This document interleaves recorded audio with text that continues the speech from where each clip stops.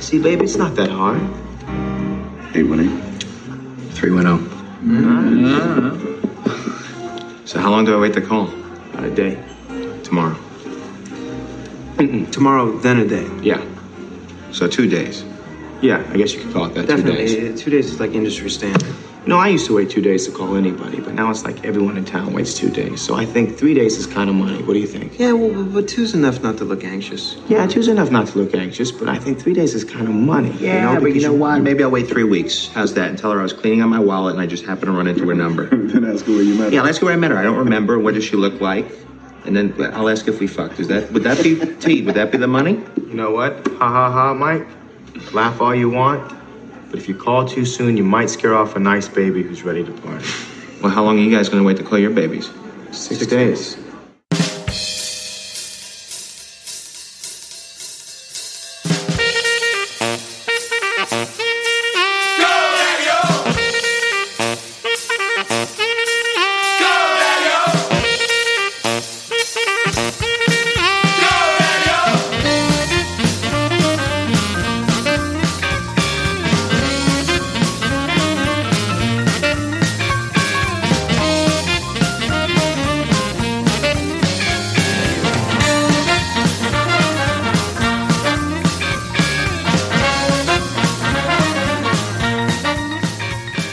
Hey, everybody, welcome back. I am super excited about tonight's guest and tonight's movie. We're actually going to stay in the mid-90s. We did 94 last month, and now we're doing 1996. We're doing Swingers, directed by Doug Liman, and my guest is Jason Zolan. Jason, I have to admit something to you. Before I formally introduce you, I'm ashamed. Here's what I'm ashamed about. I'm ashamed that I've lived in L.A. for 4 years, and I have never been to the Dresden. Have you been? I have not. So we're both ashamed. Yes. How long have you been living here for? My entire life. I think it took me 30 years to hike the Hollywood sign. So baby steps, right? It was funny. I was talking to my brother not that long ago. He wants to come out here at some point this year and, do all the LA stuff, right? And I remember in his text, he said, I want to do a studio tour or two, but he's like, I definitely want to hit the Dresden. And it's sad for me that I've been living out here now for so many years. Granted, COVID was part of it, so I could use that as an excuse, but have yet to go there. So maybe you and I, let's make a plan and celebrate this episode, and we're going to celebrate it at the Dresden. Is that a deal? Like it. It's about time, definitely. Jason Zolan, welcome. We are finally doing this episode, and I think I owe you an apology. Yeah. Here's what it is. So keep me honest on this, because I think this is how this went down. This episode took shape. We were at the end of a very long table, and I want to say this was around the holidays of 2022. We were at Koi. Is that right? I think we were at Koi. It was an Essence, NBC Universal, Yahoo dinner. Yep. End of 2022, and you and I were at the one end of a very long table. Yep. And that was the very first time that you and I ever met each other, right? So I'm not the best with memory. Like I would never have someone use my memory as gospel. However, I keep going back and forth of the first time us meeting being at Mastro's, or was it Koi? The genesis of doing this pod and Swingers definitely happened at the end of the table at Koi. But was our first meeting there, or was it at Mastro's? Because at Mastro's, we had the conversation about how I want to be smoking a cigar, but I don't like the act of smoking. And I want to enjoy oysters, but I don't like them. And there's a lot of cigars in this movie. And it was also my birthday. So name me another executive at a competing company that would ever have dinner with you on their birthday, by the way. But listen, there's no other executive at any other media company. And I remember when you told us about the birthday, I think we all made a big deal about it. We did. Individual butter cakes were served. We were up in Malibu. Correct. That's where we were. That might have been the first meeting, but the genesis of this was definitely Koi. I remember like it was yesterday. I have a pretty good bullshit meter on people. Like I just know like immediately when I meet somebody for the first time, if I like this person or if I don't like this person, or if this person's going to be solid, And I remember when you and I sat down, we were talking as if we had known each other for 10 years. And I think we had talked about the pod a little bit maybe at that point. Yep. But it was at Koi, another time where we actually really started talking about our interests and our passions. And you basically said, look, I want to be on this show and I want Swingers. And that's what I'm apologizing about, because I don't know why it took as long as it did. I wanted you on sooner than this. When we locked down Swingers, I think I had already had like the first half of 2023 pretty mapped out. So it was just like I had to get it in the queue. Yeah. And unfortunately, it took a while. Are you upset with me? No, knowing you're highly prepped. I figured as much, but it makes it all the more sweeter. Tell us about yourself. What does everybody need to know about Jason? Well, I mean, like you said, I work in ad tech, digital advertising. I've been doing that the better part of a couple of decades at this point, which is crazy to say. I'm a husband to my beautiful wife, Courtney. We'll be 15 years. We'll be celebrating this March. So, we give it the old college try. I'm a dad. I have a 10-year-old. She's the light of my life, as everyone would say. Best thing that ever happened to me. Certainly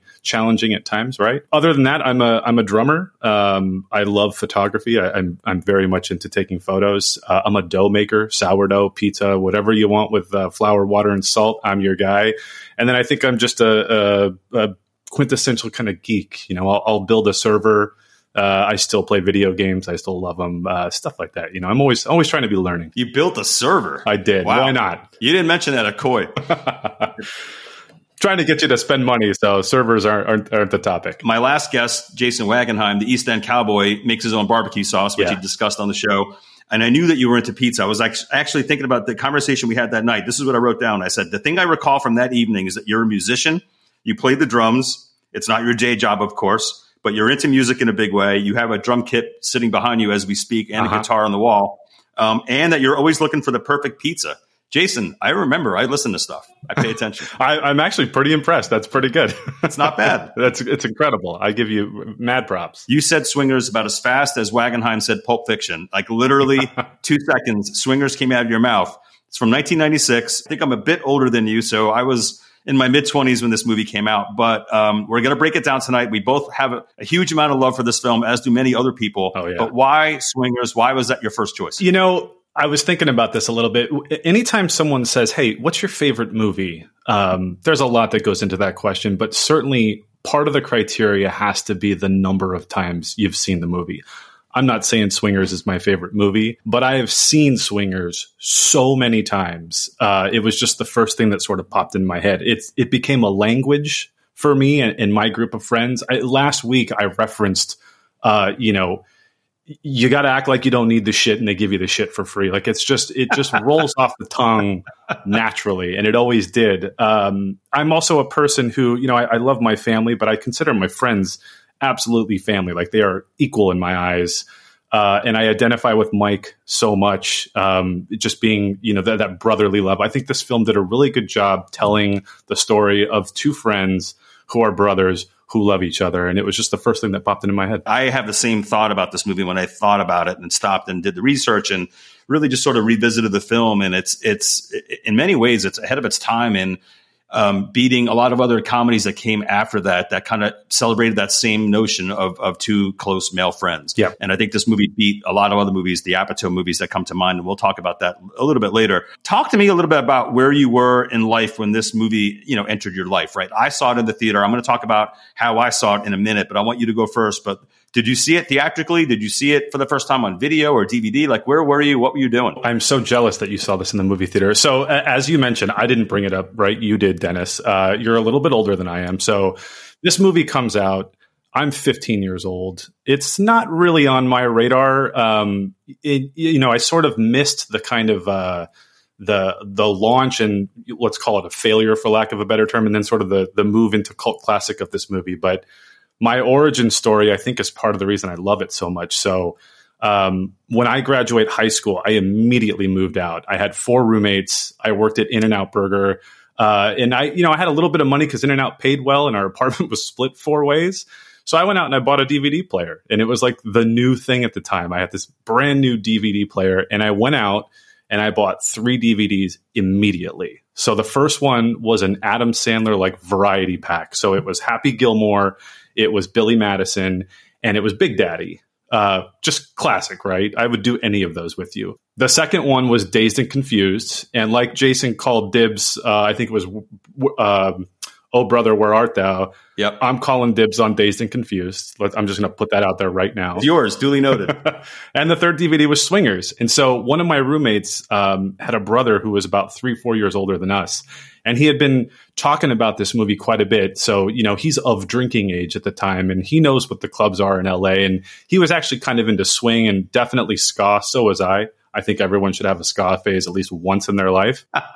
I did remember seeing the giant poster at Blockbuster or somewhere like that when those still existed. And I was like, all right, I don't need to do all the funny nonsense movies like Billy Madison and whatnot. So went out and bought it, had never seen it before, didn't know a ton about it.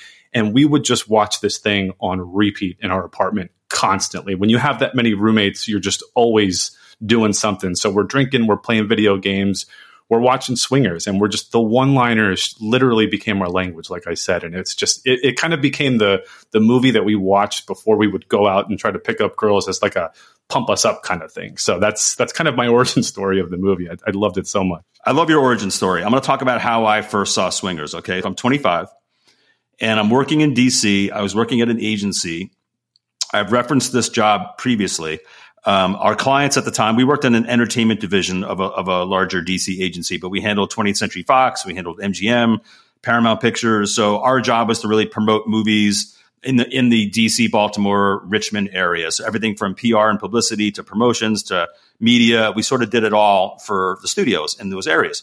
My two coworkers, two really good friends of mine, Nikki Newman and Ruth Metzger. Ruth is going to be on soon, but we had heard that they were shooting the Robert Zemeckis, Jodie Foster film, Contact. Of course. That movie came out, I want to say, like summer of 97, Yep. right? So this is fall of 96 when Swingers came out. And we had heard that they were going to be filming part of Contact in downtown DC, and they were looking for extras. So I think Nikki came into my office one day. She's like, what are your thoughts about us taking the day off tomorrow? And let's go down to the mall and let's go down there and let's see if we can get in this movie. And like, Ruth's a big movie person like I am. And I'm like, yeah, let's do that. I'm like, can we get the day off? Can we do that? It was a relatively small team. Like we didn't have a lot of people. And if you take out Nikki and Ruth and Dennis out of the equation of our department, not a lot is going to get done if we're not there. The next day we meet up, we take the metro down to the mall.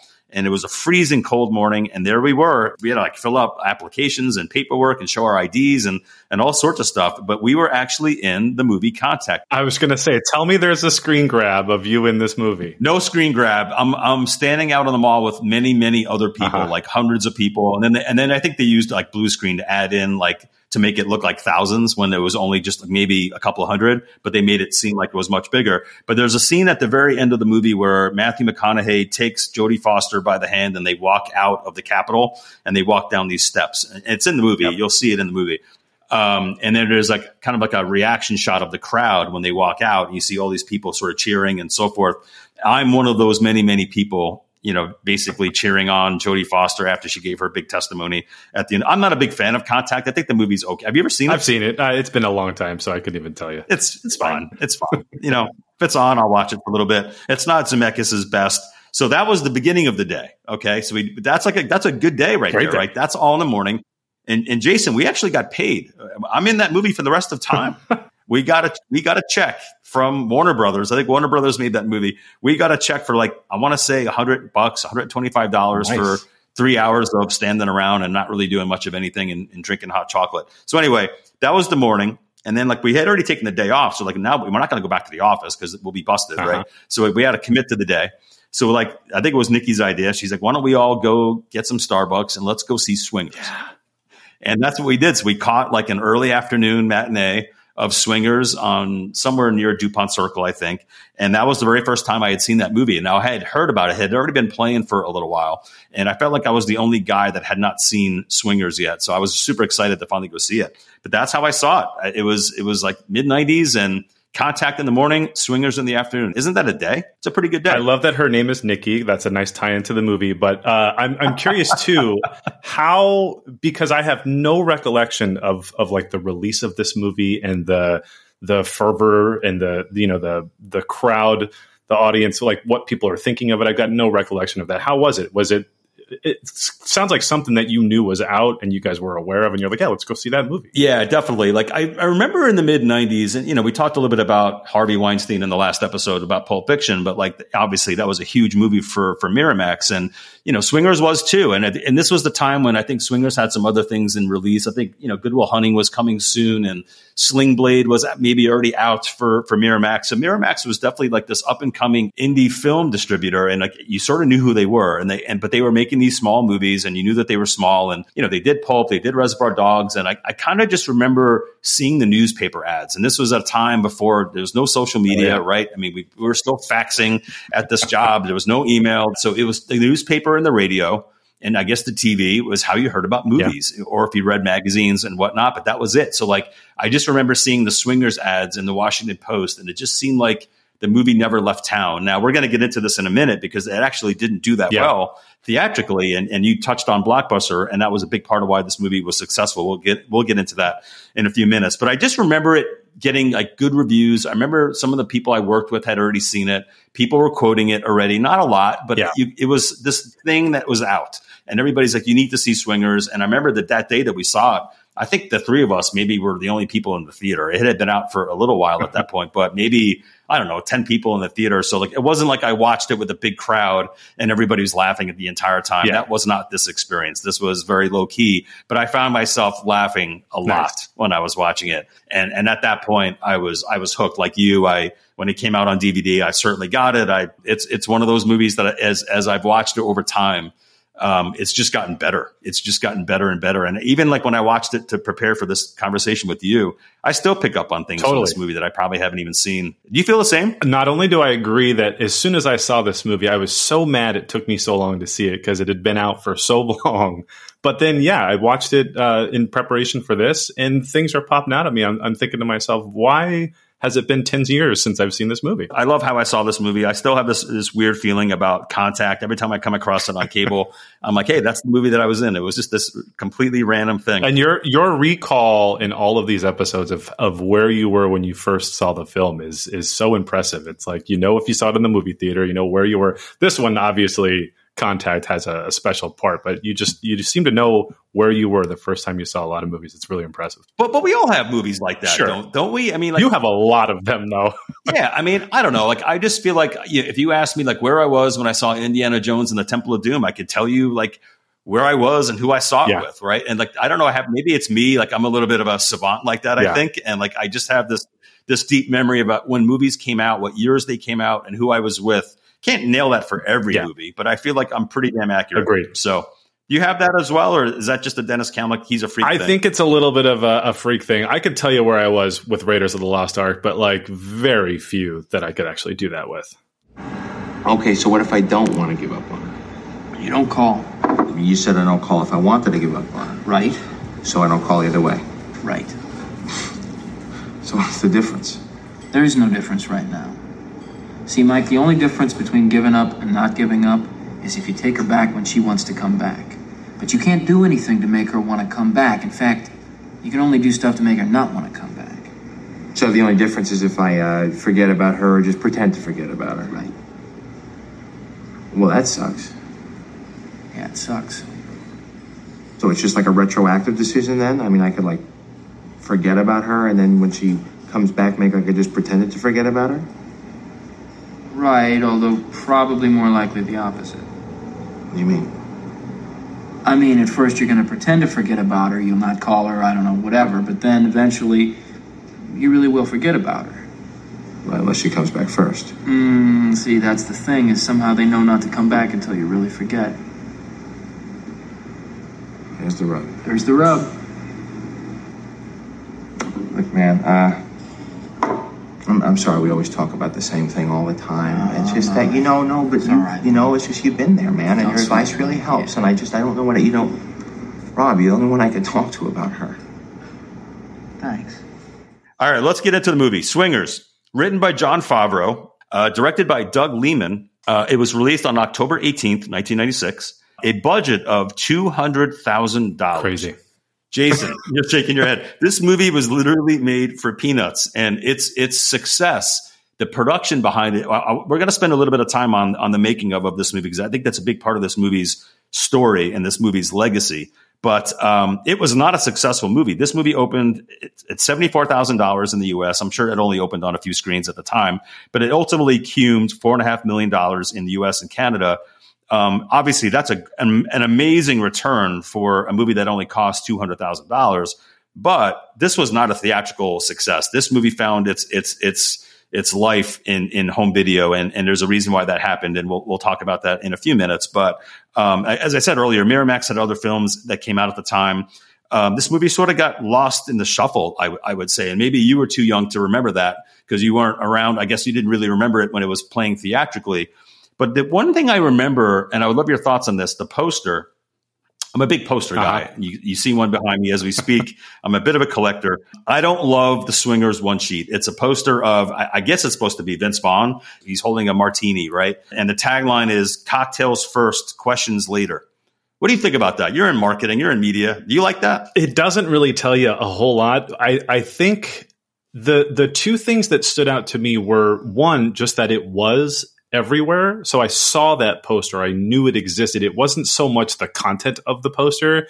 And the second thing is just that it was very bright. Like it has that sort of orange yellow background, and not a lot of other posters had that. So it did stick out. Those are the two things that jumped, but nothing else really speaks to the movie, in my opinion, with that poster. And I think maybe that's partly the reason why this film didn't, and I'm not blaming the marketing, but I think sometimes a marketing plan or an ad, if it doesn't really sell the movie the right way and there's too many other things in release, it can be hard to break out. And I think this might have been one of those films that the word of mouth is really what they needed. Yeah. And that was hard to nail in a trailer or a poster until the movie, was seen by people. So I think this is one of those movies that you just tell people about, right? There's no way that you're walking in the Swingers and you're walking out and you're not going to tell everybody that the language and the dialogue, as you just referenced, how great that stuff was and how hilarious it was and just how quotable it was. So this movie had no business being the cult favorite that it is now. Agreed. I was going to say, if I'm Favreau, there's just no way this movie gets made. I would have given up 100 times having to go through what he went through. Like,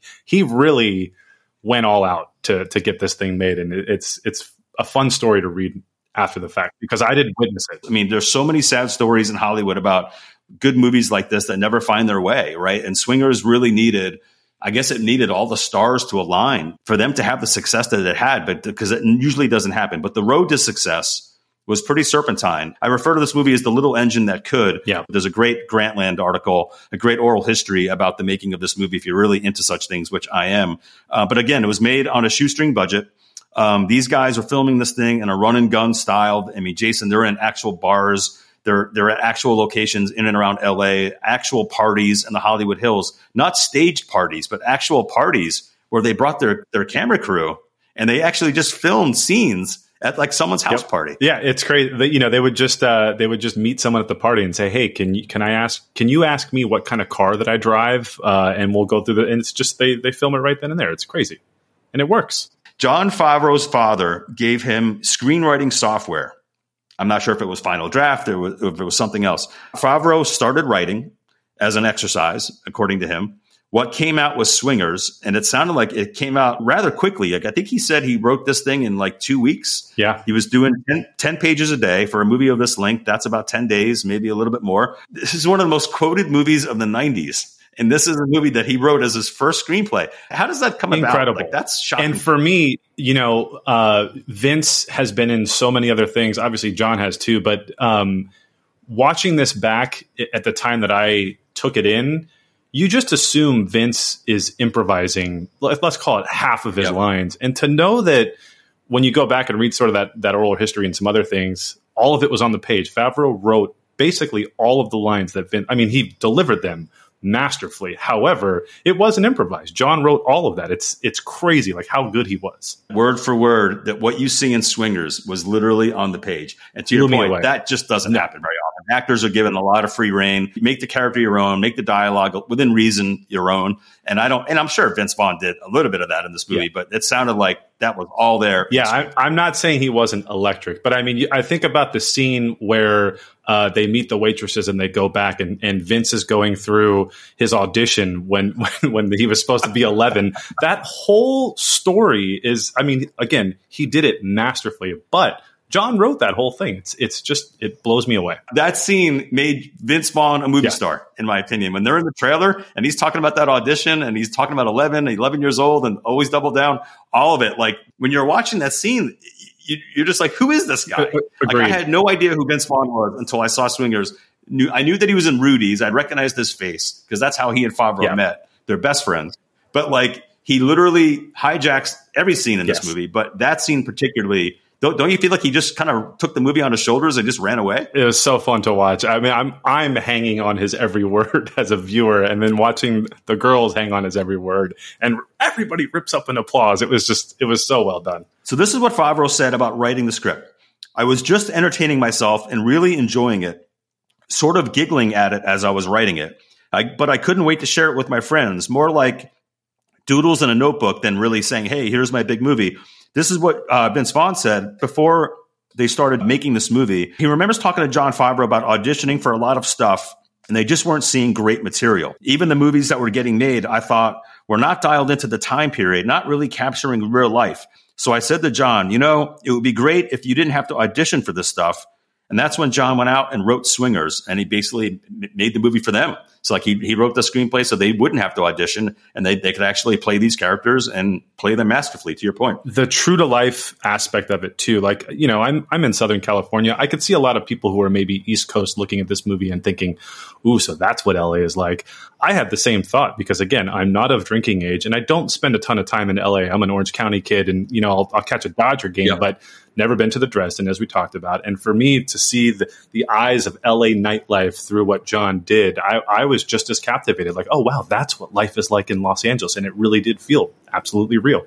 Favreau's agent started shopping it, and it sounded like they were getting some really good traction. This was one of those screenplays that people were talking about. A couple of companies were nibbling at it, but they all had a lot of notes. Some of them wanted Favreau to change Trent to a woman and have them not go to Vegas in the beginning of this film. And they also wanted the movie to be darker and more violent. And they also wanted him to remove all the references of money and baby. Such a mistake.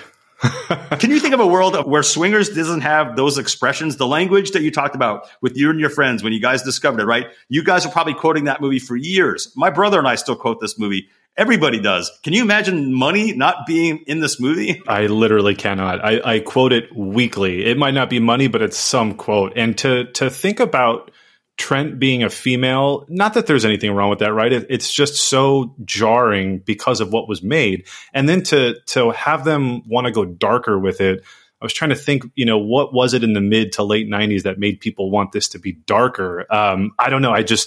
I was really blown away by that because I'm so glad that none of that, John admitted he tried to take those notes and put them on the paper, but he just couldn't do it. And I'm so glad he didn't. Well, yeah, I guess if you've got these studio executives giving you the sense that they might make your movie or acquire your movie, but you need to do this, this, and this, I'm glad he didn't sell his soul. Agreed. I don't even understand why they would want this movie to be violent. Same. What violence? What are you talking about? Like, where does that come from? It would seem like to just seemingly come out of nowhere, and I don't think it would have worked, and I'm glad he stuck with it. The only possible violence in this movie is when Sue pulls the gun in the parking lot. House of Pain. On House of Pain, right? But beyond that, back in the 80s, I was a huge fan of In Excess. I loved Michael Hutchence. I love those guys, right? And I remember hearing about when Kick came out, which was the album that just catapulted them into stardom. The A&R guy at the label at the time, when they first heard the songs delivered, when they finally recorded Kick, the guy was like, "This is unsellable. Oh, this is unplayable. The radio stations will never play anything from this album. This album is a dud." Like this is what they were told. I did not know that. Wow, that guy should be fired. I think Kick had like 5 number one singles. So sometimes these people, they just don't get it right and they don't know what they're talking about. That's my point. Doug Liman, the director, who is up and coming at this point, I think his roommate was involved in the development of this movie with Favreau. They didn't know each other, actually, he and Favreau, but he had heard about this thing. So eventually he got brought into it. He got his hands on the screenplay, and he was the one that was actually able to raise the $200,000. I think they were hoping to get more than that, but I think it was a lawyer friend of his father's or something like that he was able to track down and get the financing. But he never thought that this movie was going to lead anything. And this is what he says. He says, "None of us were counting on this movie for anything. I didn't even tell my agent I was making Swingers until I was done shooting it because I didn't want him to stop looking for a real job for me." Classic, right? I'm actually really impressed that whoever that, lawyers are doing just fine, but to put up $200,000 of your own money fully expecting it to go nowhere is kind of impressive in and of itself. And I'm glad he did it. The cost of getting the film was the biggest issue. So, and again, you and I were talking about this before we started recording. So I'm not a filmmaker. I know nothing about shooting film, but I guess at the time, film comes in these 1,000 foot loads, right? Or 400 foot loads. And I guess those are fairly expensive pieces of film to acquire. So on a big movie, a big studio movie, what they do is they throw away the end of the film that they don't need, like the last couple hundred feet or so. And I guess that stuff starts to accumulate. And so these guys, because they knew that stuff would be cheap to get, this is how they made Incredible. Swingers. They made Swingers by shooting most of the movie on these 100-foot short ends, they're called. And I guess, and that's the equivalent, Jason, of like a minute or so. Just shooting the entire movie in 1 minute chunks. Can you imagine? 1 minute chunks. Isn't that insane? I think someone had said it took longer to reload the camera than it did to get the actual footage out. Like it took longer than a minute to reload the camera, and then you only got a minute of footage. It's just insane to me. This basically means, everybody, that when they were filming Swingers, they could only film it a minute at a time. Like, obviously, if there's a scene that plays out longer than a minute, they would actually have to change and put the new film in. So they could only basically film it in 1 minute increments. Do you believe that? That's kind of hard to believe, but I kind of do. It's crazy. I mean, on one end, it's film in and of itself is harder, right? But then, and then to use short ends is crazy. These guys needed digital cameras so badly. I guess the camera that they were using, that Doug Liman got his hands on, was apparently really loud. And like, it was, I don't know what kind of camera it was, but I guess it was so loud that it was being picked up on the mics, right? So I guess they wrapped it in like a puffy jacket. Did you hear about this? I did. They wrapped this thing in a puffy jacket just to mute the sound of the camera so that it wouldn't get picked up when they were in whatever scene shooting it. That's I think at certain parties they were embarrassed with some of their friends in the industry looking at them with this ridiculous camera mic'd in a goose down feather jacket to muffle the sound. They were just embarrassed by it. It's incredible. Unbelievable. So the movie, Jason, was supposed to end with Mikey hanging up on his ex-girlfriend and talking to Lorraine, which is obviously in the film. That was actually supposed to be the genuine, true ending. And then they decided to end the movie the way they did because I guess Vince Vaughn had an experience at an airport when he was traveling where he thought someone across the terminal was making a stare at him, when in fact that woman was looking at somebody else. So they decided to use that experience that actually happened to Vince Vaughn and put that in. So, that's what happened to Trent when he thinks that woman at the diner is looking at him, but she's actually talking to her baby. How do you feel about those two endings? Do you feel like they got it right with what they chose or not? This was one of my questions for you. I've gone back and forth. I think I rewatched this maybe 2.5 weeks ago, and I've gone back and forth, I think, every day since. So the two things that I had forgotten about on my rewatch was, one, that House of Pain actually comes back to them and they're playing hockey together. I totally forgot about that. That was a fun little surprise. And then I genuinely thought the movie was over when he hung up on his ex-girlfriend and talked to the new one. And then I was like, now I remember. And I don't know. I like the fact that it kind of humanizes Vince a little bit and sort of, Mikey finally gets one on him, and that's cute.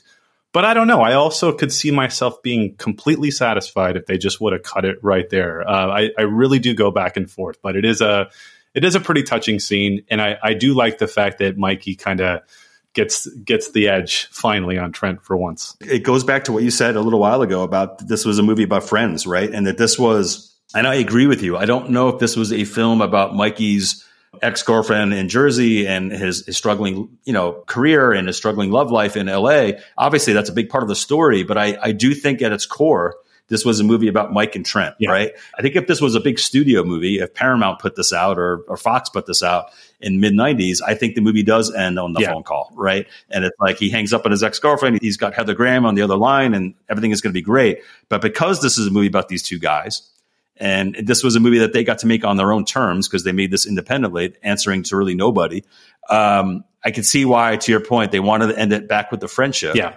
And again, it's great to see like the mighty Trent is, not invincible and he gets taken down a peg or two.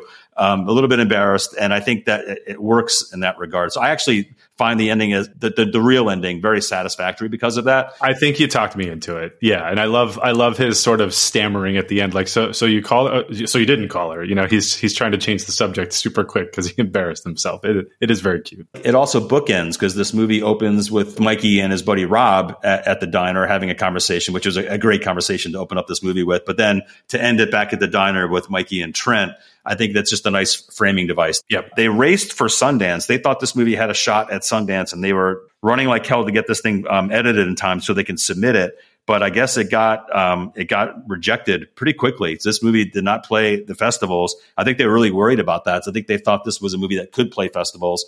You could see why they thought that, but I think that the producers were like, you know what, that's fine. We're not worried about that. We think this is more commercial than what a quote unquote festival movie probably had a reputation of being in the mid 90s. And they thought this movie had far more commercial prospects than that. So they weren't too worried that they didn't make Sundance, but they also weren't right either because the movie didn't really have commercial prospects, right. At least not theatrically, because it didn't make a whole lot of money. So what they decided to do, because again, they had no money, they rented this crap theater on Fairfax. They did one screening, and according to these guys, they invited 490 friends, and the remaining 10 seats were allocated to potential buyers, people at different studios. They did this intentionally because they knew that their friends would love it, so the movie would play well.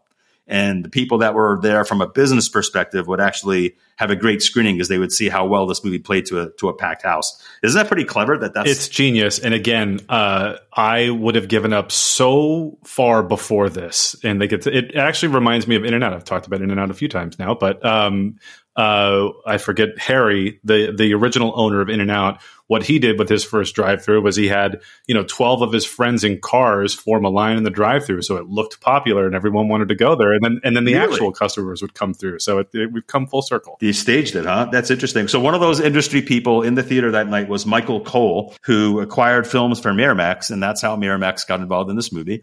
As Jon Favreau says, it just destroyed that night.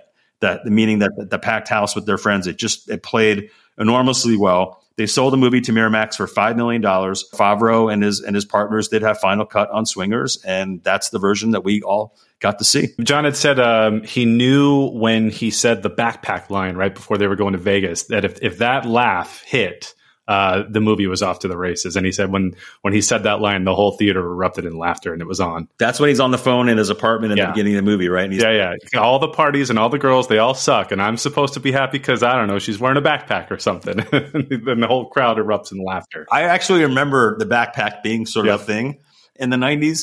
For some reason, I remember that line, and like everything in the 90s, it's starting to come back. Backpacks are back. One more thing on the behind the scenes of this movie is that, because again, it didn't do well theatrically.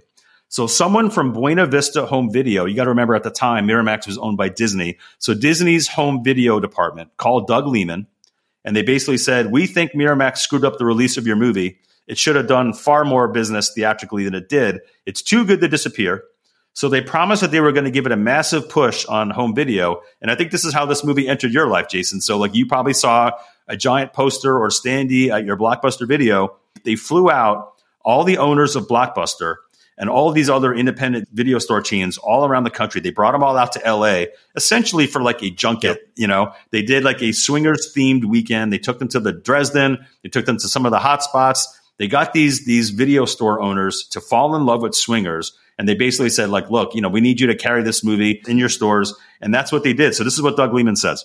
They were going to make the whole weekend swingers themed and do events at the Derby and screen swingers for all of them. Meanwhile, I got a call from MTV that I had been picked as best new filmmaker for the MTV Video Awards. That event took place right around the same time that the home video weekend happened. So suddenly you went into a video store and there'd be 20 copies of Swingers, like it was a big, massive movie everywhere in the country. That's what got this movie to the next level. Isn't it amazing? And it was that plus my friend's slightly older, cooler brother being like, y'all should watch this movie. And that's all it took. And here we are. Look, she didn't like me, okay? I'm in a fool of myself. Baby, don't talk that way. You're so money and you don't even know it. That's what I keep trying to tell you. So money. Could you not mess with me right now? Baby, we're not messing. We're not. Don't you worry like a big bear with claws and with fangs, Big man. fucking teeth, Yeah, man. Fucking teeth on you. She's just like this little bunny who's just kind of cowering in the corner. Shivering. Yeah, man, just kind of, you got these claws and you're staring at these claws, man. And you're thinking to yourself with these claws, you're thinking, man, how am I supposed to kill this bunny? And you're how am I poking at supposed it, to man. kill You're this bunny? poking at Yeah, it. you're not hurting it. You're just kind of gently batting the bunny around. You know what I mean? And the bunny's scared, Mike. The bunny's scared of you. And you got these shivering. fucking claws You got these and fucking fangs, claws and these man. fangs, man. And you're looking at your claws and you're looking at your fangs. And you're thinking to yourself, I don't know what to do, man. I don't know how to kill the bunny. With this, you don't know how to kill the bunny. Do you know what I mean? You're like a big bear, man.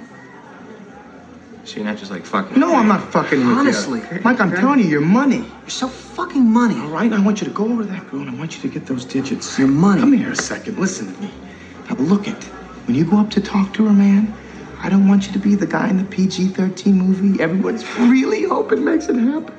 I want you to be like the guy in the rated R movie, you know? The guy you're not sure whether or not you like yet. You're not sure where he's coming from, okay? You're a bad man. You're a bad man. You're a bad man. Bad man. Talk to me a little bit about like what a big deal this was for Vince Vaughn and Jon Favreau. I mean, I know that you saw this movie on DVD, so it's a little bit different than I guess the experience that I had when I saw it in real time theatrically. But like as we said, like Vince Vaughn was sort of nobody before this movie comes out. The next day, he's Trent. And he's like this guy that every guy was like looking up to. Vince sort of went through a little bit of a valley before kind of reinventing himself and coming back into things like Old School and Wedding Crashers. I remember Favreau a little bit more because in my memory, he had a bigger part in Rudy. Rudy was such a great movie. And then, he had this show on IFC, I think it was called Dinner for Five, where they would just have a conversation talking about the industry. And it was really cool back then to get a little peek behind the curtain about what goes on in Hollywood. And John was so articulate and clearly knew what he was talking about in a way that I just wasn't expecting. And then, the sky's the limit for him. I mean, Elf, to come out and just write the most amazing holiday movie in the sort of modern era. This isn't a Christmas Story, which I know you did a pod about, but like Elf is so fantastic. And he did it when I don't think anyone thought it was possible to make another classic Christmas movie like that. And I was more paying attention to him at that time. And I have to admit that I did not see Elf theatrically. I did not either. Missed it. Yep. I just missed it. Took me too long to watch Elf. A few years after Elf, he goes on and he directs Iron Man. No big deal. Essentially kickstarts the entire MCU, changes the way Hollywood has approached blockbuster movies since then. It all started with Iron Man, in my opinion. I mean, obviously there were other successful, comic book movies since Iron Man, but I think Iron Man was the reason that it was the catalyst. Yeah, I think you're right. And then to go back to Vince, I can, in a very similar way, just call it, and again, I missed that sort of gap when Swingers was released to when it caught fire a little bit. So for me, in 2000, 2001, I'm watching Swingers and we're just getting into it and it's religious for us and my friend group. And then not 2-3 years later, Old School comes out and it's just this instant, incredible comedy. And Vince is crushing it in that movie. Talk about a quotable movie that is just in your zeitgeist for a few years. That movie, probably couldn't even get made today. But to me, that's when I was like, oh man, he is really, really good, just like he was in Swingers. Yeah, same filmmaker that ended up doing the Hangover movies and so forth. But yeah, like it's funny you referenced the late '90s thing for a minute, and you're right. Like I forgot that Vince Vaughn. Because basically what happened with Vince Vaughn, I mean, all of a sudden he was getting calls from Spielberg and they wanted him to be in Jurassic Park 2, which he was in. And I remember him being in that reboot for Psycho. And like, he kind of, look, I mean, fame came quickly for him after he appeared in this movie for obvious reasons, but it didn't seem like he made great decisions, but nothing really hit. To your point, till Old School, that was sort of the movie that kind of brought him back. The Vaughn-assance. Yeah, I mean, how do you say no to Spielberg, right? Of course. And I forgot about the Psycho movie. I did not see that movie, admittedly. And then he did the Aniston one, the Breakup, or I think that's what it was called, which was okay. But Old School just smacked me in the face and said, wow, this is a comedy. It's fantastic. When I was watching Swingers again for this and just watching how Favreau kind of commanded the role as Mikey, as an actor, and you referenced Rudy earlier, and he has a good part in Rudy and like a really good actor in his own right. And that's not the path he chose. I mean, he shows up in his movies. He does cameos in his movies. He plays the chauffeur in Iron Man. Like he definitely still stays in front of the camera from time to time, but he is a filmmaker. I mean, this is the same guy that eventually turned his sights on Star Wars and made The Mandalorian. I mean, this guy he's sitting on top. He's doing very, very well. Just Jon Favreau, but he's a good actor. Chef is one of my favorite films. He did great, and the research that he did and the work that he put into actually making it all look believable and real. I mean, actual chefs praise that movie because of it. So Doug Liman also obviously had huge success after this movie. He did a really good indie film called Go. Go with the Dawson's Creek, Katie Holmes? Is that Go? Katie Holmes, Timothy Olyphant. I'll watch anything with Timothy Olyphant. 3 interlocking stories. It came out maybe two or 3 years after Pulp Fiction. Again, in the late 90s, there were a lot of ripoffs of Pulp Fiction. They all hit. There were a dime a dozen. Some of them weren't very good. There were a couple ones that were good. This was actually one of the better ones. It was called Go. Doug Liman directed that. And then this guy goes on to do the Jason Bourne movies. Yeah. He is a major filmmaker. He did Edge of Tomorrow with Tom Cruise. He's actually, his next film comes out in a few weeks. It's the Roadhouse reboot with Jake Gyllenhaal, which, Rob Bone and I did Roadhouse last summer. Jason, let me know your thoughts on the Roadhouse remake. Are you all for it? Not? Jake Gyllenhaal, I thought he'd be bigger. No, I'm totally for it. I can't wait. That movie was so great. I loved the pot on that. I will tell you too, and I'm not going to apologize for it, Dennis. Another movie that came out in 1996 is Twister, and they're making a new Twister. And I loved Twister as a kid. And again, I'm not going to apologize for it. Special effects be damned. I loved it, and I'm all for the remake as well. Look, my thoughts on Roadhouse. I'm a big fan of Roadhouse, big fan of Patrick Swayze. Rob Bone is actually going to come back on in a few months. We're going to do Red Dawn. Nice. I don't love the fact that they're making another Roadhouse, but this is the way Hollywood is today. They're redoing Twister as well, to your point. I'll see it. I know it's going to be on Amazon Prime. It's not getting a theatrical run, and apparently Doug Liman went apeshit about not getting a theatrical run, although I guess he had agreed to it legally that when he made the deal with Amazon that he was not going to have a theatrical push. It was just going to go right to streaming. But I guess he thought maybe he could change their minds. But it does look good. I mean, I've watched the trailer. I mean, I like Gyllenhaal. I've always thought he's a good actor. I'll give it a shot. I'll watch it. I'm not, I can't say I'm excited to see it. This is the way to approach a film like this. You keep your expectations low, and if you're surprised, that's great. But let's keep our expectations in check a little bit. Let's talk about Vince Vaughn for a minute. We touched on this a little while ago. Take me back to when you're watching this movie in your apartment with your buddies, right? You guys are burning through the DVD. You probably needed to get another one because it was getting all scratched up. Did you have the reaction of Trent that like everybody else did? Like I remember I loved all the characters in this movie. We'll talk about them in a minute, but like Vince Vaughn and Trent, he'll be known as Trent forever, right? Like that'll be, that's what he'll always be known as, right? And like the way he delivers this movie, his lines in this movie, he hijacks this movie. Did you have that feeling as a 15-year-old? Like, did you have like this man crush on Vince Vaughn and Swingers? Because like I know absolutely. He could do no wrong. I mean, again, notwithstanding that final scene, maybe, but even then, like I'm sure he could have gone to that woman after the fact and closed the deal, no problem.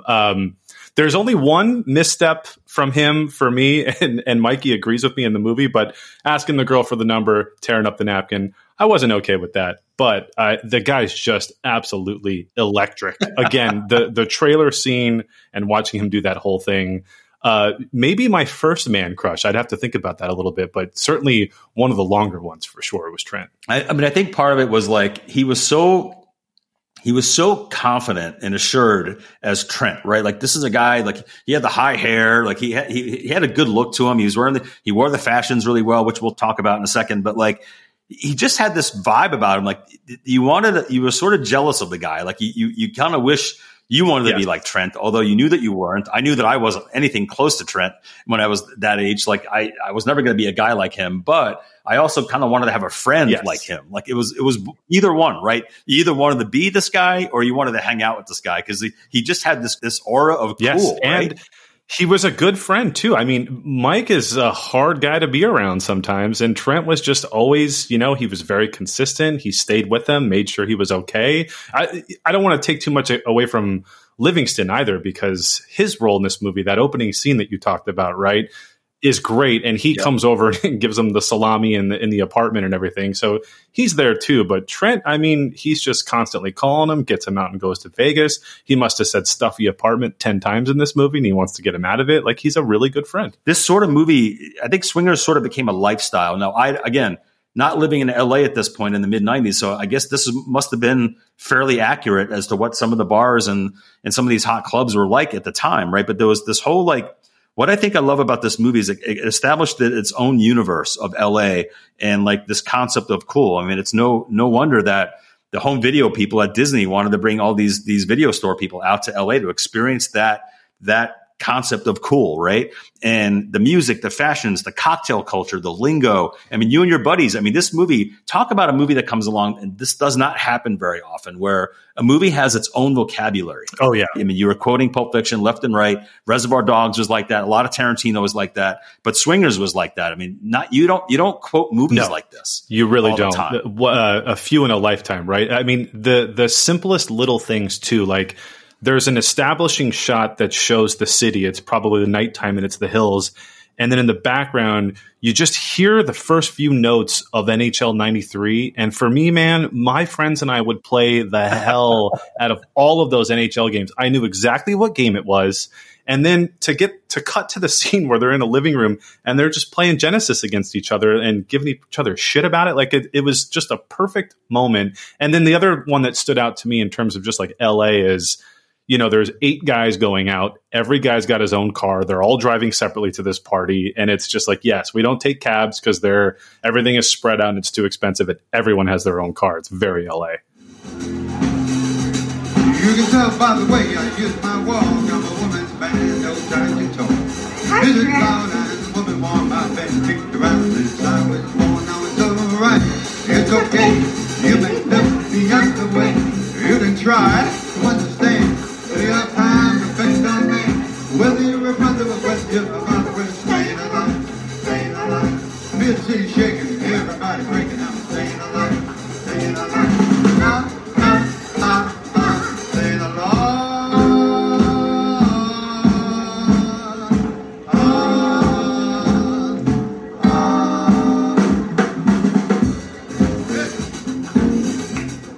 But it's funny, like my girlfriend and I got invited to a holiday party at the end of last year, and the theme was Rat Pack. And, you know, Farrah didn't grow up in the U.S. She grew up in Indonesia. So she doesn't understand what Rat Pack is. So I had to explain it to her. And she's like, what's a Rat Pack? I'm like, wait, that's a great question. Like, I can imagine why that would be confusing for you. So I had to explain it to her. I talked about Ocean's 11. I talked about Sinatra and Dean Martin and Sammy Davis Jr. And like, this movie celebrates that whole culture, right? The way these guys are walking into these bars and these speakeasies, Hollywood nightlife, the swing music. But like, what's really interesting about it is like, Rat Pack as a concept is old school. Yeah. It's very old. Like they're going to a bar like the Dresden, which is an old school place. You got Marty and Elaine Roberts playing Staying Alive on their music, right? Like they're wearing the sequined outfits. Like it's all old school. This movie is literally old school before old school became a cool thing. These guys were like living this lifestyle of old men. Yeah. That wasn't on my radar at all. So to watch them do it made me want to do it. And, you know, the references to Glenfiddich and single malt and all that, like I didn't know what a single malt scotch was at the time. I was 20. I couldn't afford it. But it really made you think. And it made looking at them do this made you want to go out and do it, whether you knew what the Rat Pack was or not. You wanted to be them. They got the bowling shirt, right, on the outside, and then they have like the white tank top underneath it, and they all wear it. Like all of them do it. And I didn't even know what those things were called. They're called wallet chains. Yes, that was a style probably around this time, early to mid 90s. I think I might have had a chain wallet, but I definitely had plenty of friends that had it. So it was certainly a thing. I remember when bowling shirts were a thing. Yeah. I mean, Jason, I will tell you, I have to admit it to you. I'll admit it to everybody on the pod. I am a big fan of bowling culture. Bowling culture. Tell me more. I don't personally think Big Lebowski is the Coen brothers' best film. I do like it, but the bowling stuff that they have in the beginning of that movie, the way they shoot that, oh my God, it's so great when they show like John Turturro when he's like cleaning his ball and he's got the little shimmy. Like I love all that stuff. My brother and I went through a bowling phase right around the time that this movie came out. I remember we were bowling at Bowl America in Gaithersburg, Maryland, and we were hitting it like on Tuesdays or Thursdays because it was like dollar games or something like that. We had our own shoes.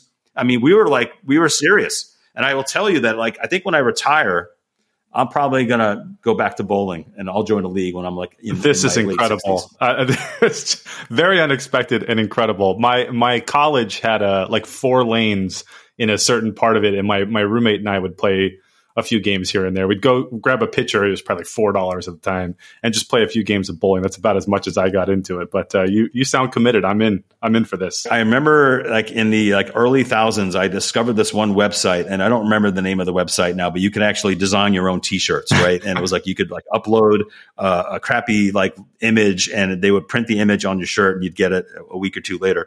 And I remember I made a shirt once. I don't have it anymore. This was like back in this is like 2005. It was a shirt of a bowling pin and a ball. And I think it was actually 2 balls and a pin. So you get where that's going. Careful. It said Jim's Pro Shop at the top. Underneath the ball and pins, it said, "We've got balls." That's great. Great. I'll buy one. Yeah, there was Kingpin came out, that comedy, and then the Simpsons had a couple bowling episodes. It was around for a while. Jason, it's funny that you brought up Kingpin. So 20th Century Fox was our client at the time at that job I was telling you about. And they did the junket for it was a weird scheduling thing in the summer of, I guess it was the summer of '96. It was right before this movie came out. There was it was a scheduling issue because there were 3 different studio movies that were all coming out at the same time. So they decided to do the junkets for these 3 films in Washington, D.C. One of those films was Courage Under Fire with Denzel Washington and Meg Ryan, which we were working on. They did the junket for She's the One, which was the Ed Burns movie with Cameron Diaz and Jennifer Aniston, right? And then they did Kingpin. They were all in D.C. over like a 3-day weekend, and we were working this junket. I ended up getting a bowling pin, an actual bowling pin that I still have. It's not – I don't have it in this room, but I have it. And it's got the Kingpin logo. Here. And it's been dinged up because this is 1996. This is, That's incredible. I love it. Amazing. You want to give a shout out to the club? You texted me over the weekend. You were walking the dog and you saw an actual club. It was slug bug. My daughter is getting into slug bugs, and I'm kind of amazed how many I still see. Like, not the new models, but like the old ones. And this particular slug bug had a club right on it. It's the first time I've seen one in maybe 2 decades. I haven't seen a club in forever. I definitely owned one. And if you owned a car in the mid-late 90s and you lived in a relatively urban area, you absolutely 100%. had the club, and you put it across your steering wheel. Yeah. My truck was green. I had a green club. They came in different colors. It was great. Let's talk about the slang from this movie. You talked about earlier with your buddies that you guys were quoting this movie left and right. Like, I mean, listen, I just wrote a couple of these down from memory. Like, "You're so money, you don't even know it." The beautiful babies, the guy behind the guy. Like, was there one that was a particular favorite for you and your buddies? Oh man, like I said, I just referenced "You got to act like you don't need the shit," and they give you the shit for free. "Did she or did she not smile" was one with the waitress. That was great. I wrote some others down here. I loved when he asked her to get him the drink, and then she goes to get it, and he's like, "Run along, because I'm going to keep time. I'm going to keep timing you. 1, 2, 3. We said that constantly. And he's like, "You're being such an asshole to her. What are you doing?" He got so pissed off at him. And then she comes back. Of course, it was like the Jedi mind shit. I love when they are at the diner at the very end, and he says, "Hey, what are you kicking me for? You want me to ask her? I will, ma'am. Where do the high school girls hang out around here?" We used to say that all the time. It was great. There's so many. It was just a constant quote all the time with this movie. My brother and I used to quote the Rain Man suite. We're gonna get the Rain Man suite. We're gonna be up 2 honey by midnight. And we did this Vegas trip constantly. We would drive to Vegas. I remember for my buddy turns 21. His birthday's 10 days before mine, so he turned 21 first. He waited for me, and then on my birthday we drove out to Vegas. And I mean, the amount of times that we're saying, "Hey, you think we get there by midnight? We're gonna be up 5 honey by midnight." Like, just on and on and on and on. It's great. I have driven to Vegas a few times because I was always like, I want to do the drive. I want to say that I did it, and driving through the desert. And like, you're right. Like you have, when you leave for that trip, if you're driving, you're pretty excited about it. You're going to Vegas for the weekend. It's a good time, right? And then you realize what a long ass drive it is. And it shouldn't be as long as it is, but it does take you a while. And by like halfway through, you're like, I love how like they show that enthusiasm in this movie at the beginning when they're leaving. He's counting his cash. He's like, "I can only spend $300. I can't spend any more than that." And they're like, "Vegas!" And then like an hour or two later, they're like, he's like, "Vegas, baby!" And they're both like totally bored. Yes, and the scenery never changes. He gets so upset that Vince doesn't have his suit on in the car 4 hours before they get to Vegas. It's just classic. Talk to me about your friend group, right? So you've got this movie, you've got Trent, you've got Rob, who's Ron Livingston, you got Mikey. There's also the guy Sue, who's a little bit edgy. Who are you, Jason? Like, which guy in that friend group are you? I am Mikey, without a doubt. I have no game. Really? I'm very sensitive. You sort of have to talk me into things sometimes. I'm very careful with money at times, right? So I could totally see me not wanting to bet at all, and then him giving me 3 chips and me just freaking out. I'm very much Mikey. And to your point earlier, right? Like, you're a little bit jealous of Trent, and everyone's got the friend in their group who's maybe like the sexiest or the top dog, right?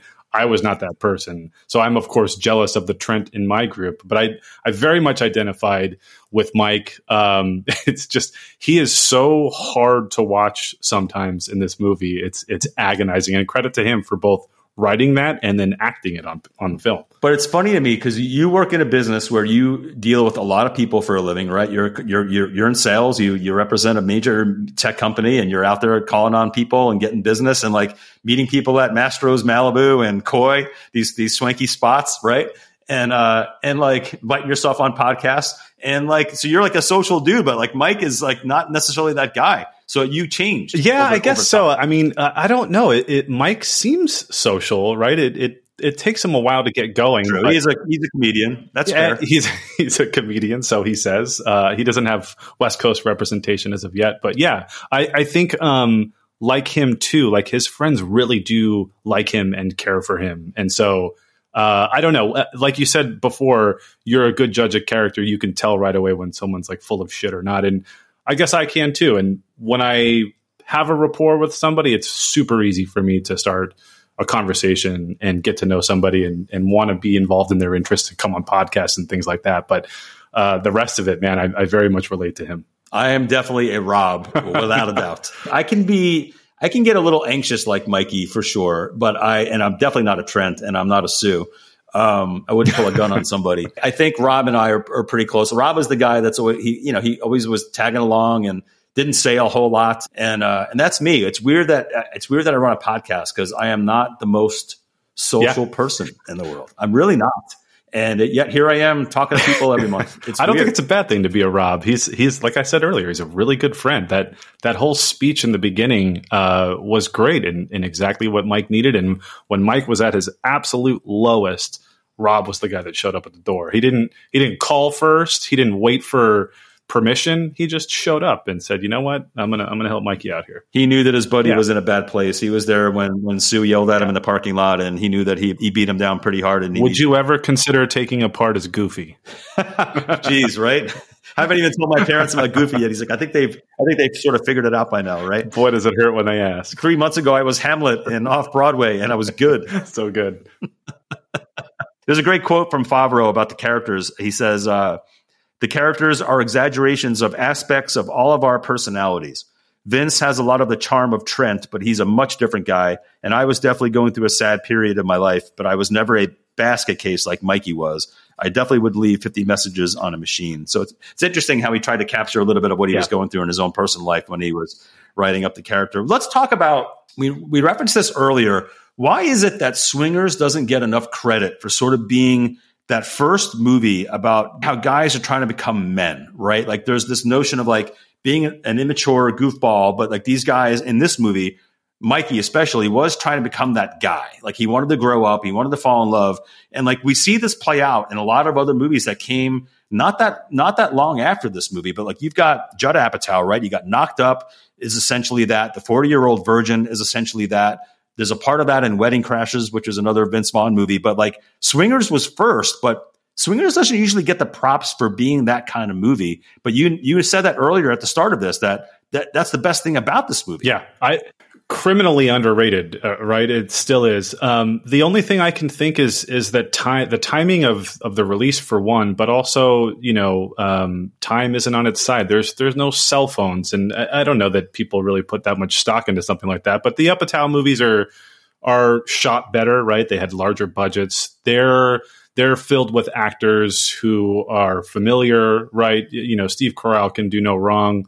So I think that has a lot to do with it, but it just continues to be underrated. And I think that it's for those who know and those that have experienced it love it. But yeah, you know, I think there's room for both as well. I think the legacy of this movie is based on the fact that it's an indie comedy, how hard it was to get made, the great screenplay that he wrote, and like getting this thing off the ground and making this movie on their own. And I think that's why the movie gets more recognition for that than I think it does for maybe the themes. And again, when you've got a movie like this with the screenplay and the dialogue and how quotable it is and all these great lines, right? I mean, like just quotable through the roof. So I think it's hard to, I guess it's hard to match that, but I do think the themes of this movie, if you stop and spend some time with it and really analyze it like we did for this episode, there's a lot more going on in this movie than I think it gets credit for, probably because of all those other things. And all those other things are warranted, and I'm glad it's known for the great quotes and whatnot. But this movie has a lot of heart, and I think that's something it's kind of lost on. Yeah, and anytime you talk to someone who's seen the film, they have nothing but good things to say about it. It just didn't get the audience, the broad audience that some of those other movies did. You know, call it marketing, call it what you want. But I don't think that anyone, I'd be hard pressed to run into somebody who says, oh yeah, I've seen Swing, I didn't like it. Like I've never heard someone say that before. I don't remember how cigars came up when we had dinner at Mastro's, but I do remember this. I do remember us talking about cigars. I don't know how it came up. Having watched Swingers again recently, I forgot how many cigars were in this movie. There's a lot of cigars. Like Vince Vaughn smoking, it's all over the movie. And I will admit that I'm a cigar guy. I don't smoke them regularly, but I do have a humidor here, and I smoke occasionally. Not nearly as often as I did 10 years ago or 20 years ago. I did go through a phase, probably around the late 90s, right when this movie came out, where I was smoking cigars. My brother and I would light one up on our little patio, and I loved it. I felt like I was I was the guy. But you don't smoke them, right? Correct. We've established this. Ever or no? No. So the reason that this came up is I'm going to guess at Mastro's we probably ordered the seafood tower because that's what one does at a client dinner. And there were probably oysters on it.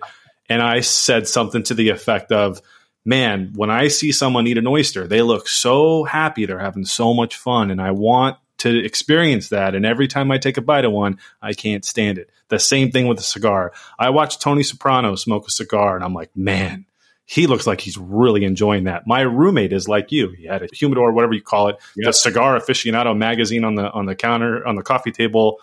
But every time I light one up, I'm just like, it's something about the act of smoking. It's not for me.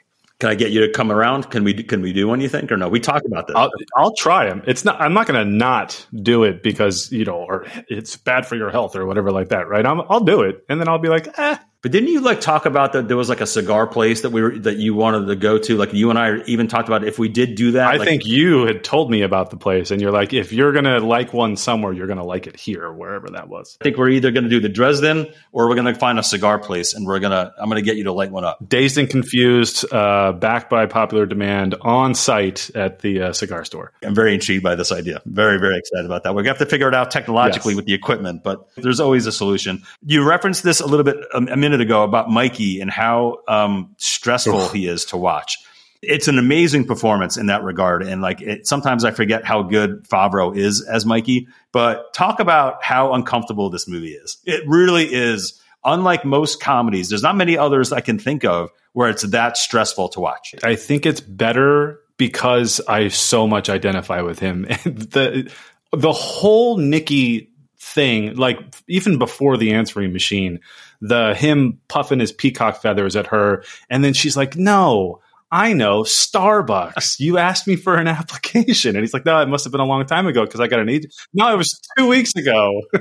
And then he goes back, he overcomes his odds, gets the number, and then the answering machine, man, I forgot how painful that was to watch. He's also just, by and large, a pretty miserable person to be around for most of this movie. Like I said, I give Trent a lot of credit for even sticking with him for so long. It's just, he's really hard to watch. There's so many different scenes that kind of come to mind about how awkward and uncomfortable. I mean, obviously the movie's famous for the phone messages, and he leaves a bunch of a bunch of messages on a machine. And that happened in a Seinfeld episode several years earlier. George Costanza was dating somebody and she was out of town. He couldn't get a hold of her and he kept calling her and he was wondering why she wasn't calling him back. And every time he got her message, he would leave like a more angry message. But she thought he was joking with her the whole time. So he kind of got off the hook. But the one that comes out to me is when they're at the casino table and he doesn't know what he's doing. Like he goes to the $100 table, right? So first of all, like he only wants to spend $300. He's got like 3 bills in his wallet.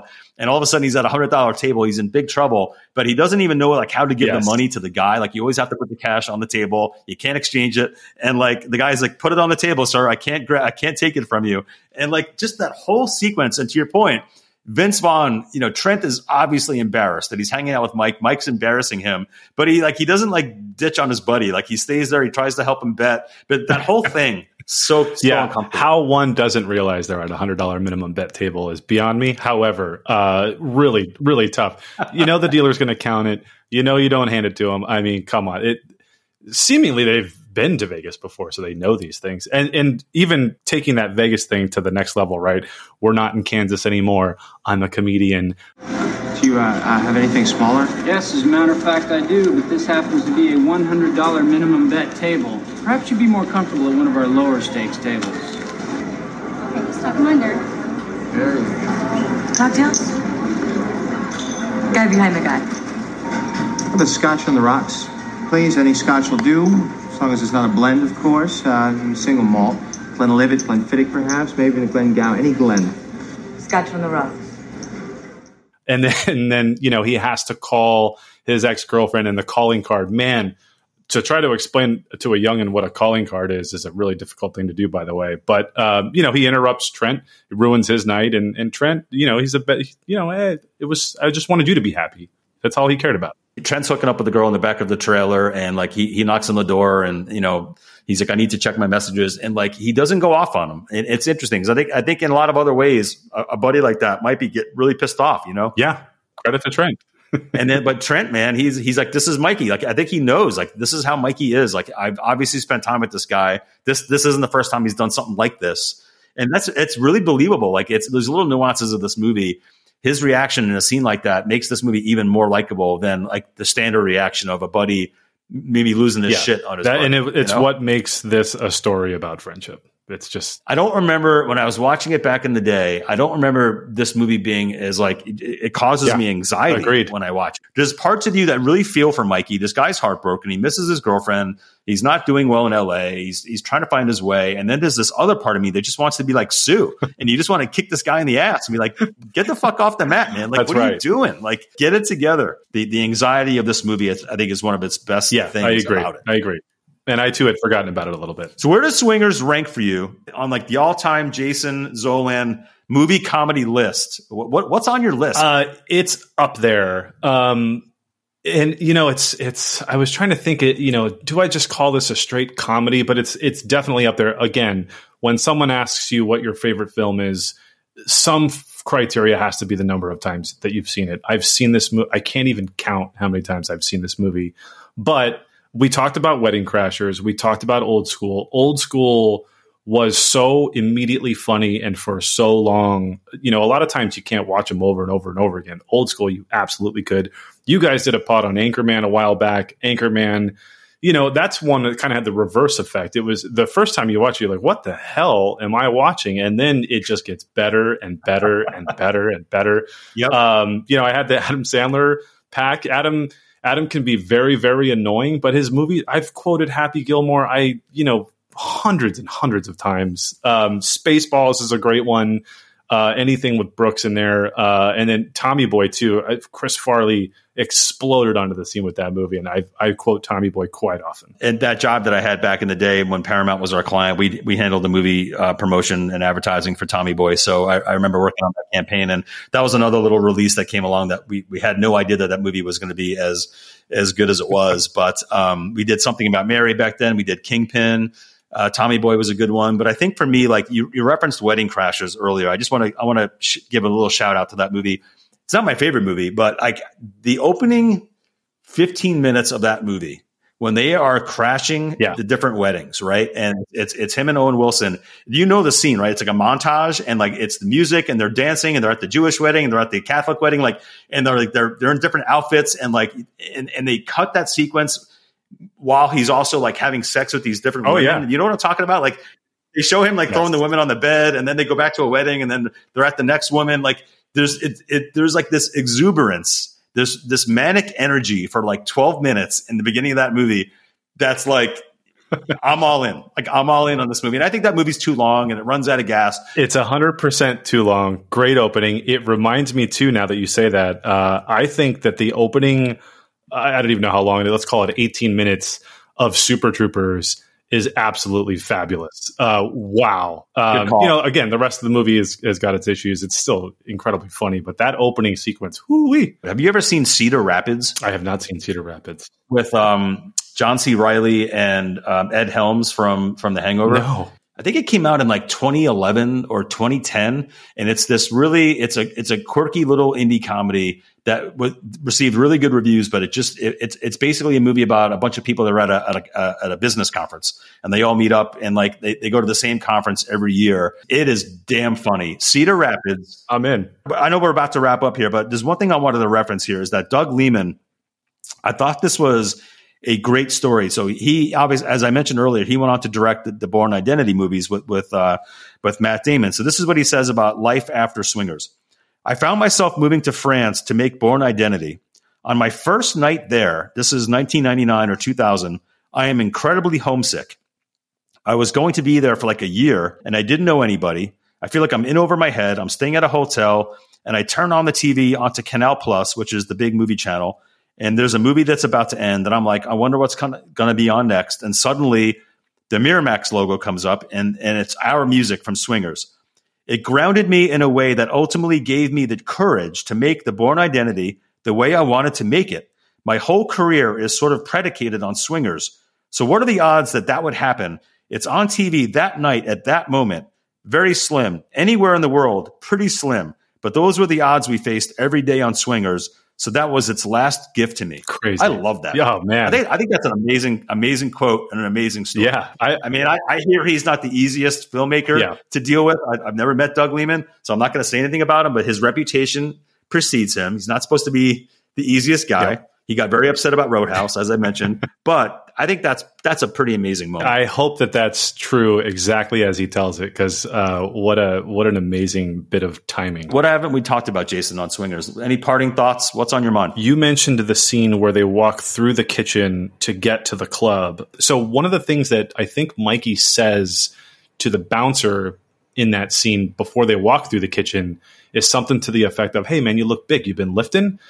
And I did not ever compute that line, but in the quasi sequel to this movie, Made, there's a very big moment where Favreau says the exact same thing to a bouncer, and it's just as Dustin Diamond walks into the club, and he's like, "Did you just let Screech in the fucking club?" And me and my buddies quote that movie. Have you seen Made, first of all? I have not seen Made. I know what movie you're talking about. It came out a couple years after Swingers. I know that movie. I've never seen it. I've never seen it. So speaking of life after Swingers, it's fine. It's got the two of them and it's good for a couple laughs. But I just rewatching it, I was like, holy shit, that is the line that he's paying homage to Swingers, and I never even realized it. It's pretty smart and a little bit meta the way they referenced Tarantino in Swingers, because sometimes in movies like that, when you reference other movies that are not that long ago, it sometimes it works and sometimes it doesn't work, and I thought it was really clever that they talked about Reservoir Dogs and they talked about how Tarantino likes to rob shots of Scorsese and other filmmakers, right? And he's paying homage, but so they obviously referenced the opening walk from Reservoir Dogs, and they reestablished that in Swingers when they're going out for the night, which was pretty funny. And then they obviously did to your point, they did the shot of them entering that bar, but they go through the kitchen, they go up the stairs, and they're talking to the busboys and the people that are in the kitchen, and the camera's behind them. It's just like Goodfellas. It's they're paying homage to Martin Scorsese, but it works. It works really well in Swingers. I think it's one of my favorite parts of that movie. Yeah, it really is. And the table's there. The only other thing I was thinking through with this movie is there's a lot of Bud Heavy, which is just a very interesting choice. I would never have drank that even as a youngin', but The other thing was that's just if you're going out to a club and you have a reserved table, there's one when he does the dance, the swing dance at the end of the movie, they have like 7-8 Cosmos on the table. There's 6 buds. You know, it's like, how much money was the tab for this night for these struggling actors? Like, that's got to be a couple $100, which is a ton of money for, you know, someone who's poor and living on their own. I was just like, man, they drink a lot out. And my buddies and I would always pregame a little bit, try to save some money. So that was the only other crazy observation. He's like, it's on, dude. Yeah. It's so He on. smacks him. He smacks him. Like Sue's trying to talk to that girl, but like Vince is more interested in Mikey dancing with Heather Graham. So it's so great. My buddy and I was also give each other shit at a table like that, where, you know, Vince is just totally calling Sue out. Like, you know, we were together that day and I don't remember you being gone long enough to make a call to somebody, and just blowing up this spot. I thought that was really fun. He jammed him up pretty good, didn't he? That's pretty good. It's so good. Speaking of Goodfellas, by the way, I want to give my buddy Ruth a little shout out. Goodfellas is on the list. We're doing Goodfellas. I think Goodfellas is going to be the end of May for this little pod. What do you think about that? I like it. Yeah, I mean, those are some daring ones. To listen to Jason do Pulp, I mean, you know, I give him a lot of credit because that's a tough movie to do. You guys did a great job with it. But those big ones freaked me out a little bit. I really wanted Major League, and I know you know that. I'm very excited for that one, though, too. Let's talk about that. So basically, we're going to be back in a couple weeks. We're doing Richard Donner's Lethal Weapon 2. Another great from one. 1989. I'm doing that in a couple weeks. I'm really excited about that. That's another newcomer. I have 3 newcomers in a row this year, which I really like. I did that on purpose. I wanted to get some new folks on the show. I have some of my returning ones. They're coming back. Yep. But I wanted to get a couple new faces. I got to tell you, man, I am really excited to talk about Lethal Weapon 2. That movie is the balls. I don't care that Mel Gibson is canceled. I know he's canceled. We're going to do that episode, and we're going to pretend that he's not canceled, and we're going to put ourselves back in Martin Riggs of 1989, because that movie is just awesome. So I can't wait to talk about that. My buddy Andrew Fryer is going to be on to talk about that. And then, to your point, in April, Jason Thompson's coming back, and we're going to do another movie from 1989, David S. Ward's Major League, with Chuck Sheen and Tom Berenger and Wesley Snipes. Yo, bartender, Jobu needs a refill. Oh, man. You're a little bit disappointed that you're not on Major League. Talk about it. Part of the other reason that I brought Swingers up, other than it being fantastic, is there's a little bit of, you know, you are clearly a movie guy, and I don't want to say some ridiculous movie that makes me seem like I'm not that much of a movie guy. So Swingers, classic, it's romantic, you know, it's a great story. I didn't think Major League was on the table. I mean, I don't know why, but man, talk about, I don't think there's a movie that I've seen more times than that movie. I could do it start to finish without even thinking about it line by line. It's just a great film. I'm a little disappointed that I'm not doing it, but that's not anybody's fault. I'm so happy that you're doing it at all. You're making me feel terrible now that you're not on Major League. First of all, anything's on the table on this podcast. I mean, I've done Anchorman, and I've done Deliverance, all in the same year. This is true. That should tell you that, like, we will go after Goodfellas, but then we will also do Anchorman and Swingers. So, like, I love all movies. they just need to be good. And I can be a little bit snobby at times, but I just want them to be good. As long as they're good, I could care less if it's a stupid comedy like Cedar Rapids, or if it's something a little bit more serious like Deliverance, but or First Blood for that matter. But anyway, Major League is going to be a lot of fun. I'm looking forward to that. We got to discuss. So are we doing Dazed and Confused, or are we going to do something else? What else could we do? You know, I'd really like to do Jurassic Park. Great. Really? Yep. I love Jurassic Park. That's always there in my favorite movie conversation, like legitimately. I've also seen it plenty of times, but I'd have to think through some other comedies. I think Dazed and Confused is great, though. What a great choice. Jurassic is interesting. I remember reading that book, and I could not wait for Jurassic Park to come out after I had read that book, maybe like a year before then, Michael Crichton. So like I was waiting. I was a little disappointed that they didn't do all the stuff that was in the book, but it's a good one. I read the book after the movie, so I didn't have the letdown, but obviously, like most times, the book was better. I'm trying to figure out what age can a girl watch that movie and still get to sleep at night. So I really want to show it to my daughter at some point. It's a little violent at times, but I'm still trying to get her Goonies. Goonies is another one. Let's do Goonies. I love Goonies. I introduced Farrah's daughter to Gremlins 2 nights ago.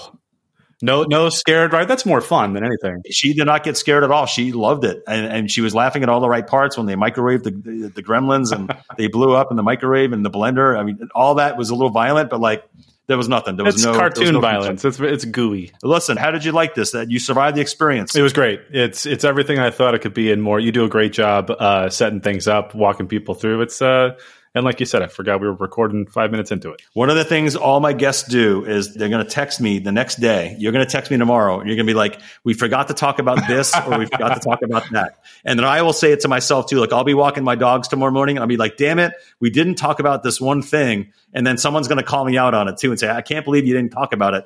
The other day, somebody sent me a note on LinkedIn, David Mosier, and he's like, "I can't believe you didn't talk about the briefcase in Pulp Fiction. What are you doing?" It's implied. It's always He's implied. not wrong. He's not wrong. I can give you like the lightning round of things that I had highlighted that we didn't get to, but there's not a ton. The whole, you're this big bear with these claws and these fangs. That whole scene, I did that to my daughter when she was playing basketball the other day. She was having a little bit of a confidence problem, and I'm like, "Girl, you're like this big bear with these claws going against the other team." And I gave her the whole spiel, and it didn't really help, but that's totally fine. The music, they spent more licensing the music to this film than anything, and the music is absolutely incredible. That's my bad. We should have talked about the soundtrack. Really, really solid. So good. The only other two things are at the very end of the movie. Mike is in an In-N-Out t-shirt. Shout out to In-N-Out. And then when he's, counting the days in his head when to call her, he pins the card with her number on it, and it's on December 14th, which is my birthday. That's where we met at Mastros. That's where we met at Mastros, because only I will go to my clients on my birthday. It all comes back to 12/14. Oh, wait. So what did you do at In-N-Out Burger? Give us a minute on that. All what of was it. Your job You have to start. Everyone starts in the dining room, right? You're cleaning the tables, and then you work up levels, and every level has like a 25-50 cent raise. It's probably more now, but you start in the dining room. You quickly go to the cashier. That's level 2. Level 3 is fries. You got to get your fries down. Level 4 is the drive-through. Probably one of the hardest things to do. Level 5 is the board, where you're actually wrapping the burgers, and then you cook. So it's like Louis Anderson from Coming to America. Right. Like, soon I'll be on fries, and then I'll be assistant manager. And that's where the big bucks start rolling in. Another good one. How long did you work there? I worked there for 3 years. I still have my 401k there. It was great. I have a slightly warm take for you that I don't think you're going to like. Okay, but I'm going to give it to you anyway before we wrap. I like this. I think In-N-Out Burger is good, but I think it's slightly overrated. Okay. That's an East Coast guy talking for sure. Yeah, I mean, I'm not from here. You're from here, right? It's what you know. But I think Fat Burger's better. Oh, wow. Look at you. Fat Burger has a special place in my heart. A lot of the same guys that I watched this movie with when I was in college, we would reward ourselves on the baseball team if we won by going to Fat Burger. And we, the jukebox was there playing all the hits, and Fat Burger, Fat Fries. Yeah. There's a Fat Burger right across the street from my building, so I think that might be part of it. Amazing. It's close. I know the guy. He recognizes me. I go there more than I probably should. But, every once in a while, a good cheeseburger, Jason, that just gets the job done. It's what you need. It's the spot. Listen, man, this was a blast. Thank you so much for being on. It was great to finally do this. I'm so sorry it took us so long. I promise you that the next episode will not take as long. It will not be 14 months. It'll be less. I'm touched to have the opportunity to do it again. But I'm feeling a little bit pressured on Major League. Like, I hope I don't let you down. Like, I really hope I play the right clips and reference the right things. And because that movie is, it's treasure. Impossible. You could not disappoint me. I'm excited about the clips. I don't know what clips you're going to play in this. I already know. That's I already a made fun my little decision. surprise. I'm not going to tell you. I